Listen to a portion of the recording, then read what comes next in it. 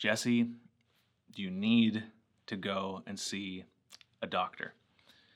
I could barely hear those words over the phone in my kitchen, but it was a moment at the end of a week where my hearing was somehow inexplicably deteriorating. At this point in my week, I was almost deaf, and I was talking to my grandmother on the phone, trying to figure out what should I do. And it started small, like it was something I initially ignored and downplayed, but there's no ignoring it anymore. Something had to be done, and I had no idea what was happening to me, and I didn't have any control over it. I felt helpless. You ever feel that way? Like, like this is one of the most challenging things to discover in life. You are not in control. And for me, I can't think of many things that make me more uncomfortable or afraid as the feeling of helplessness. And it's this feeling that often drives us to prayer. Now, prayer shouldn't be only coming up when we feel helpless, but it often does when we do feel that way. And so what do we do with that feeling? The Bible presents to us this notion that prayer changes things. And if you're like me, you grew up believing that prayer does something, or at least that prayer could do something. And if it is as important as the Bible says, if it is as essential as Christianity claims, then we better know what this is. What is prayer? And fortunately, we have some instruction on this. And so we come to our text today in Luke chapter 11, where the first followers of Jesus come with this very important request. Starting in Luke chapter 11, verse 1. Now, Jesus was praying, as he often did in Luke's gospel, regularly, repeatedly. Jesus was praying in a certain place, and when he finished, one of his disciples said to him, "Lord, teach us to pray, as John taught his disciples." It would have been common in this time and in this place for a teacher, a rabbi, to be asked a question like this. But I wonder if in our time and in our place, if this is the question we would have asked.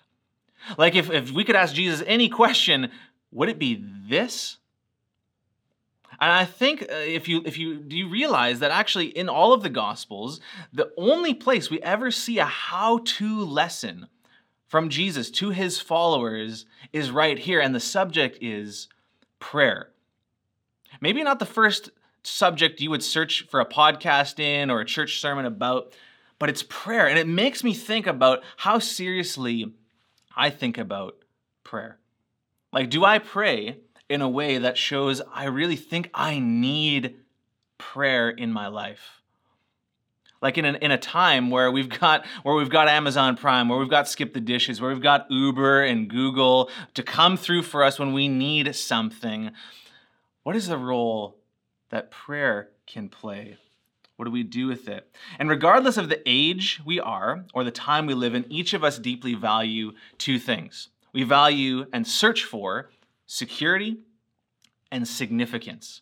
We all want to feel safe. We all want to feel valued. And amidst these desires, Jesus claims in places like John 10 that he's come to offer us, to give us abundant life. Life to the full, in fact. So as a Christian, somebody who has given his life to Jesus, and as I follow him and know him and seek to love him better, I'm thinking about this when it comes to experiencing life to the full in Jesus. There's some dynamics that I believe and I recognize, and it's similar to Luke's time when he's writing this about prayer, but it's also similar to our time. So to experience the abundant life Jesus offers, I recognize 5 things. Number 1, I will not always be able to depend on the support of the government. Number 2, to experience the abundant life Jesus offers, I will not always be able to depend on the approval of others or the culture as a whole. Number 3, I will not always be able to depend on the faithfulness of those I look up to. Number 4, I will not always be able to depend on my own skills, wisdom, experience, and resources. But number 5, what Jesus tells me is trustworthy. And one of the things he tells us, is how to pray. So look at these next verses and what he says. And he said to them, when you pray, say, Father, hallowed be your name. Your kingdom come. Give us each day our daily bread. Forgive us our sins, for we ourselves forgive everyone who's indebted to us. And lead us not into temptation. This prayer has been commonly referred to as the Lord's Prayer. Jesus teaches it in several places. The most well-known is probably Matthew chapter 6, where we get a fuller and more expanded version, and it's worth doing a deep dive in sometime, line by line, phrase by phrase, verb by verb, because it encompasses depth and breadth and the fullest human experience as we unpack it. But today I want to camp out on one thing, and it's the thing of who Jesus says we are praying to. Look at this word, Father. Here's what I believe Jesus wants to see. Here's the key. Prayer does something because of who we are praying to. This is not the prayer of vague spirituality. This is not the prayer to a God generically. No, this is prayer to a Father in heaven. Now, this imagery may not be positive for you depending on the experience of family you've had, and it might be a process in community or by God's Spirit and His Word to embrace this type of language. But for all of us, regardless of how we feel about the language of Father, what we need to recognize is that this isn't just any Father. This is the Father that Jesus himself, the Jesus that Luke has carefully investigated, going back to eyewitnesses to confidently conclude is the Son of the living God, fully man and fully divine. This Jesus, it's the one that he intimately knows, the one that he thoroughly trusts. Father in heaven. And I really hope we really see how incredible this is, because the deepest possible relationship in the entire cosmos is between the Father and the Son. And when Jesus teaches us to pray, he is inviting us right into the middle of that. This deep connection, this deep relationship, the entire point of Christianity, the full gospel, the good news of Christianity, it's summed up in one word, the first word of the most foundational teaching about an essential activity of prayer, and it's the word Father. Father. This is an incredibly helpful thing to have right up front before we pray about anything or ask for anything or express anything. When we recognize who we're praying to, what we see is that what we already have in Jesus is greater than anything we could gain or lose in life. So, you want a place to feel safe and secure? How about the closest possible relationship with the strongest and wisest possible being? So you want to feel valued? You want to feel significant? How about being adopted as the child of the living God? Fully embraced, fully accepted, fully known, fully seen, supremely cherished. Because that's what we see inside this word, Father. And for those who've given their lives to Jesus, this is true. Look at what a place like 1 John 3 would say. See what great love the Father has lavished on us, that we should be called children of God. And that is what we are. Every one of the requests we could ask of God will contribute to our security or to our significance. And so when we see that every single thing we could ask from God is already less than what we already have, this is an incredible perspective to keep when it comes to the idea of prayer. Because this is the reality. There's going to be a lot we won't have in life. There's going to be a lot we will lose in life, but we can still flourish. Why? Because prayer accesses the care of a good Father. That's why 1 Peter 5 would say that we can cast all our anxieties, cast all our cares on him. Why? Because he cares for us. He's the heavenly and the good Father. And Jesus, especially in Luke's gospel, is going to expand on this so that it gets on everything we think about when we think about prayer. gets inside everything, on everything. Like hot sauce could flavor anything. Like the white noise could set the tone for anything. Like confetti could color everything. Like sand on that trip to the beach you took got inside the charging port of your phone.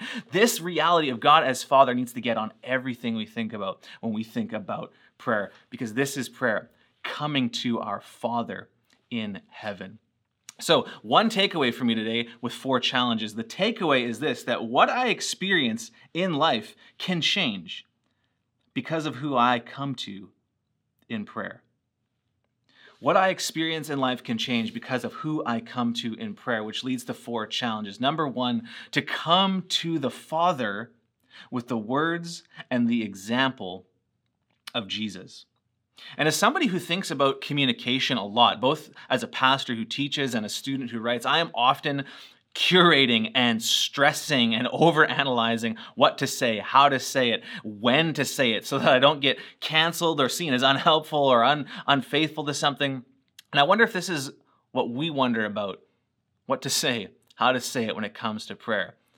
Like maybe you've seen how your grandfather prays.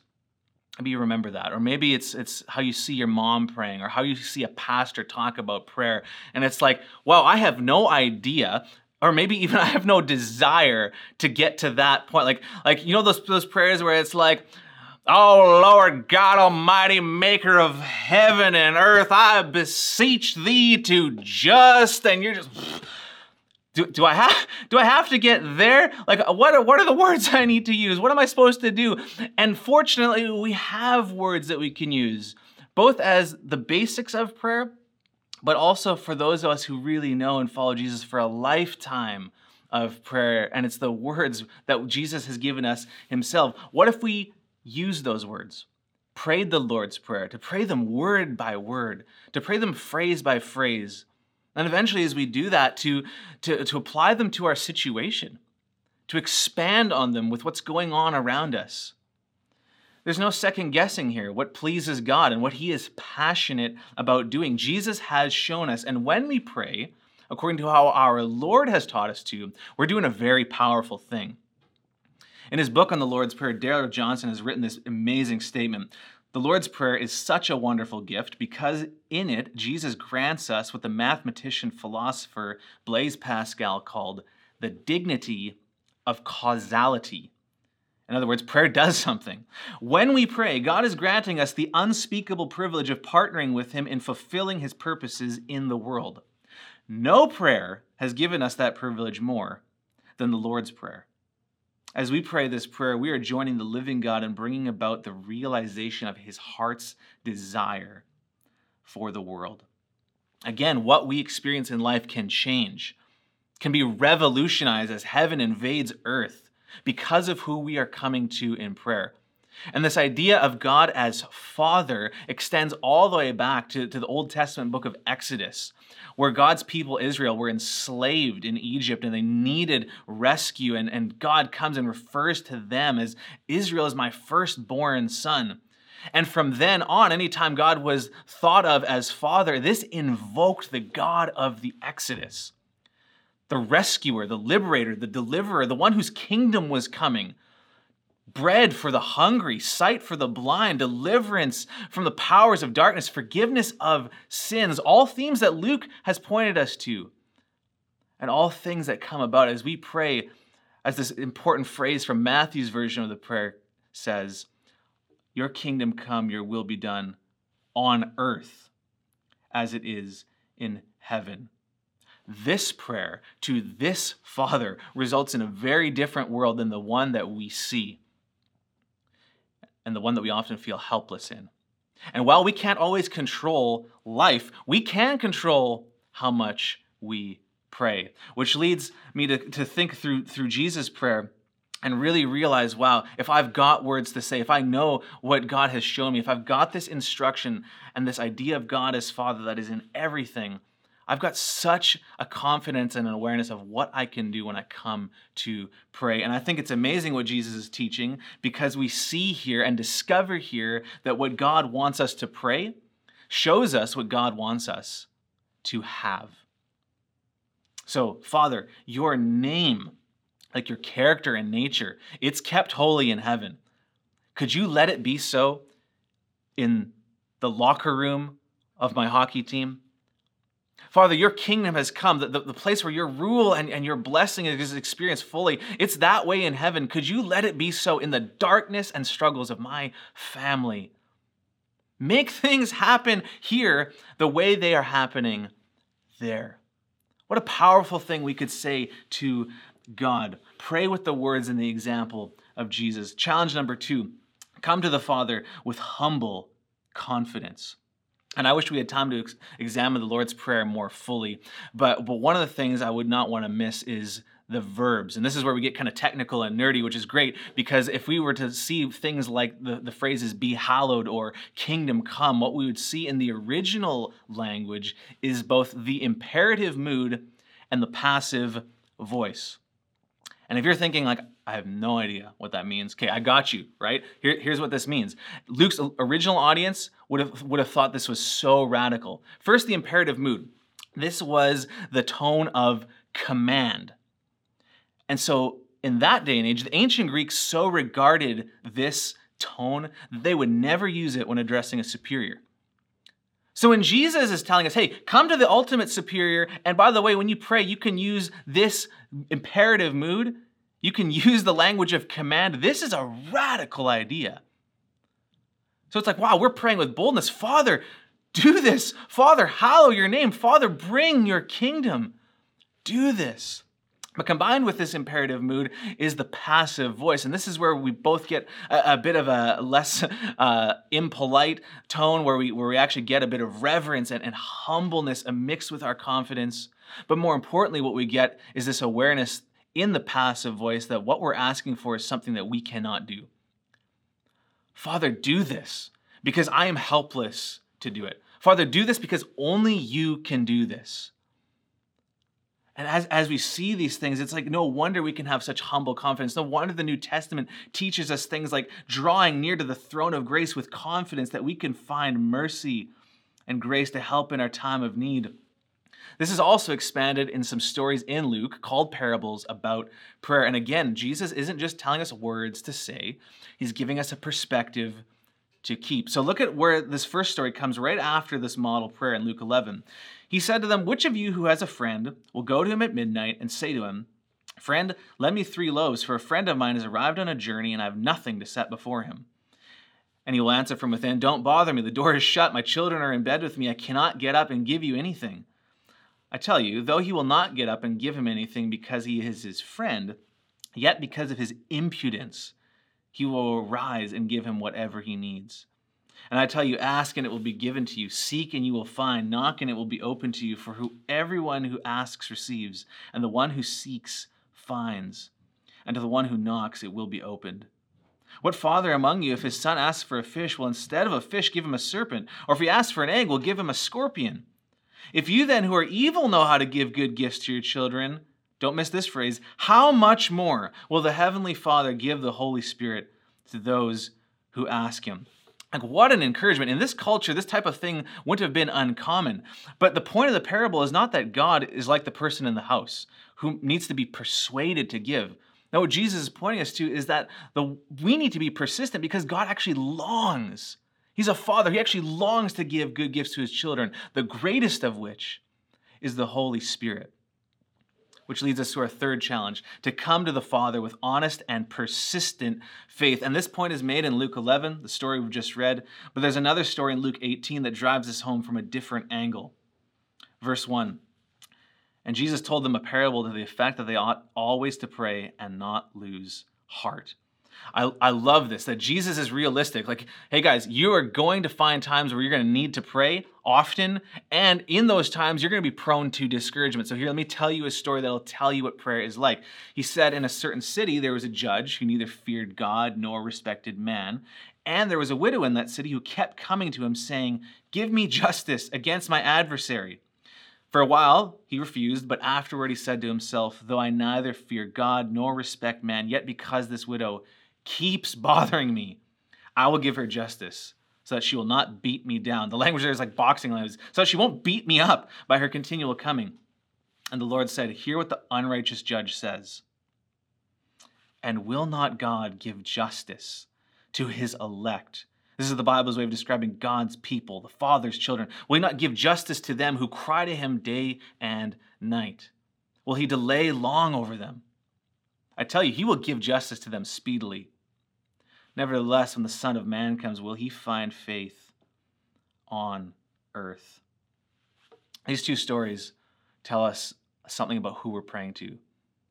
If in the end a sleepy friend can get up and respond to a continual request, if in the end an unjust judge can be persuaded by the continual coming of a widow who had no power but just kept persisting, if these types of people can respond to a request, how much more can a good and heavenly Father who loves us respond to us in prayer? This is an encouragement to be bold and to be persistent. And this is a radical idea when Jesus was teaching, because back then rabbis often taught, don't pray more than 3 times a day. This is a tradition going back all the way to like Daniel's time. Don't pray more than 3 times a day because this is tedious to both God and to us. Like God shouldn't be bothered more than that. But Jesus is saying, be persistent. Continually come. Why? Because God is good and wants to respond. And we might be wondering, well, why do we need to come so often if God is so good? And there's something that Christianity recognizes here. One scholar puts it this way: prayer is beset with opposition and discouragement. Pleas for justice, like in this parable in Luke 18, they go unheard. Answers are delayed. People cry out day and night. Maybe that's you. You've been praying for a long time for something. Prayer is an existential battle, ongoing and ever present. See, Christianity takes into account the spiritual realm and the fact that prayer is an act of warfare in this realm. It's why we see in places like Ephesians 6 that we're not fighting against flesh and blood enemies, but against evil rulers and authorities of the unseen world, against mighty powers in this dark world, against evil spirits of the heavenly places, which is why the encouragement is to what? Pray at all times in the Spirit. There's a story you should look at sometime in Daniel, the Old Testament book of Daniel, where he's praying for 3 weeks for something. And eventually, after this time passes, a spiritual messenger shows up and tells Daniel, Daniel, look, you're greatly loved. Your prayer has been heard. And an answer was given. But for 21 days, something was happening in the spiritual realm, and the answer and the response was resisted. See, our prayers, all of them matter. But we can't always know what's going on. There is something that we cannot experience with our 5 senses that happens when we pray. So Jesus is telling us, look, never get tired of praying, because God never gets tired of listening. God is not an unjust judge who you have to beat down and catch on a good day to be heard. God is not a sleepy friend that you have to catch at a convenient time to get a result. He's a good Father, and if we keep the perspective that what we experience in life can change because of who we come to in prayer, then we can endure the battle of prayer with a right understanding of reality. Here's something that's helped me understand what Jesus is getting at here in prayer. So I was growing up, we had chores, and one of the chores I actually liked was chopping wood. There was something about being outside, doing something that made a visible and practical difference. And plus, you get to use a weapon. But sometimes I'd swing and the axe would get stuck. The wood didn't split on the first hit. And sometimes this is like prayer. We don't always get the result we want or the result we expect. But that should not cause us to stop. That should not cause us to give up. Look, in light of all of what we've seen, God does not need to give us unlimited access, but He does. God doesn't need to listen to us, but He does. God doesn't need to care about our well-being, but He does. God should not give us permission to be bold, but He does. God didn't have to invite us into a father-child relationship, but He did. Because of who we are praying to, every swing is important. Every prayer could be the last one. Because of who we are praying to, every problem is small enough to be one prayer away from solution. look, the prayers you are praying right now, they're not a waste. And like the initial swings of the axe eventually contribute to that log splitting, the prayers you've prayed before, they're not a waste. We don't know what each prayer does or how much it actually affects. But as one pastor so beautifully put it, if we only knew what was happening when we pray, we would never cease to pray. We don't know what's going to happen in the next hour, in the next week, or the next month, or the next year. But because we know who we're praying to, a good Father who has good intentions for us, only He knows what is good for us in the long run. And sometimes persistence is going to need to be involved with the perspective of who we're praying to. Let me take you back to the scene in the kitchen with my deaf ear and my lack of hearing. I realized that I would have to call a doctor. I realized that, okay, I'm going to go to bed, I'm going to set my alarm, and tomorrow I got to do something different. So I set my alarm for 7 a.m. and before I go to sleep, I decide, you know what, I think I need to pray about this. So I go and I pray and nothing happens. Nothing changes. And I'm asking God to heal me and to fix this problem that I have no control over. So I pray and nothing happens. So I go to sleep, but I go to sleep after praying, not feeling hopeless anymore, but feeling hopeful. And that was weird because I didn't experience any change in my hearing. I wake up and it's midnight. I look at the clock. Wow, okay, so only a few hours have passed. You know what? I still can't hear. I'm going to pray again. And nothing changes.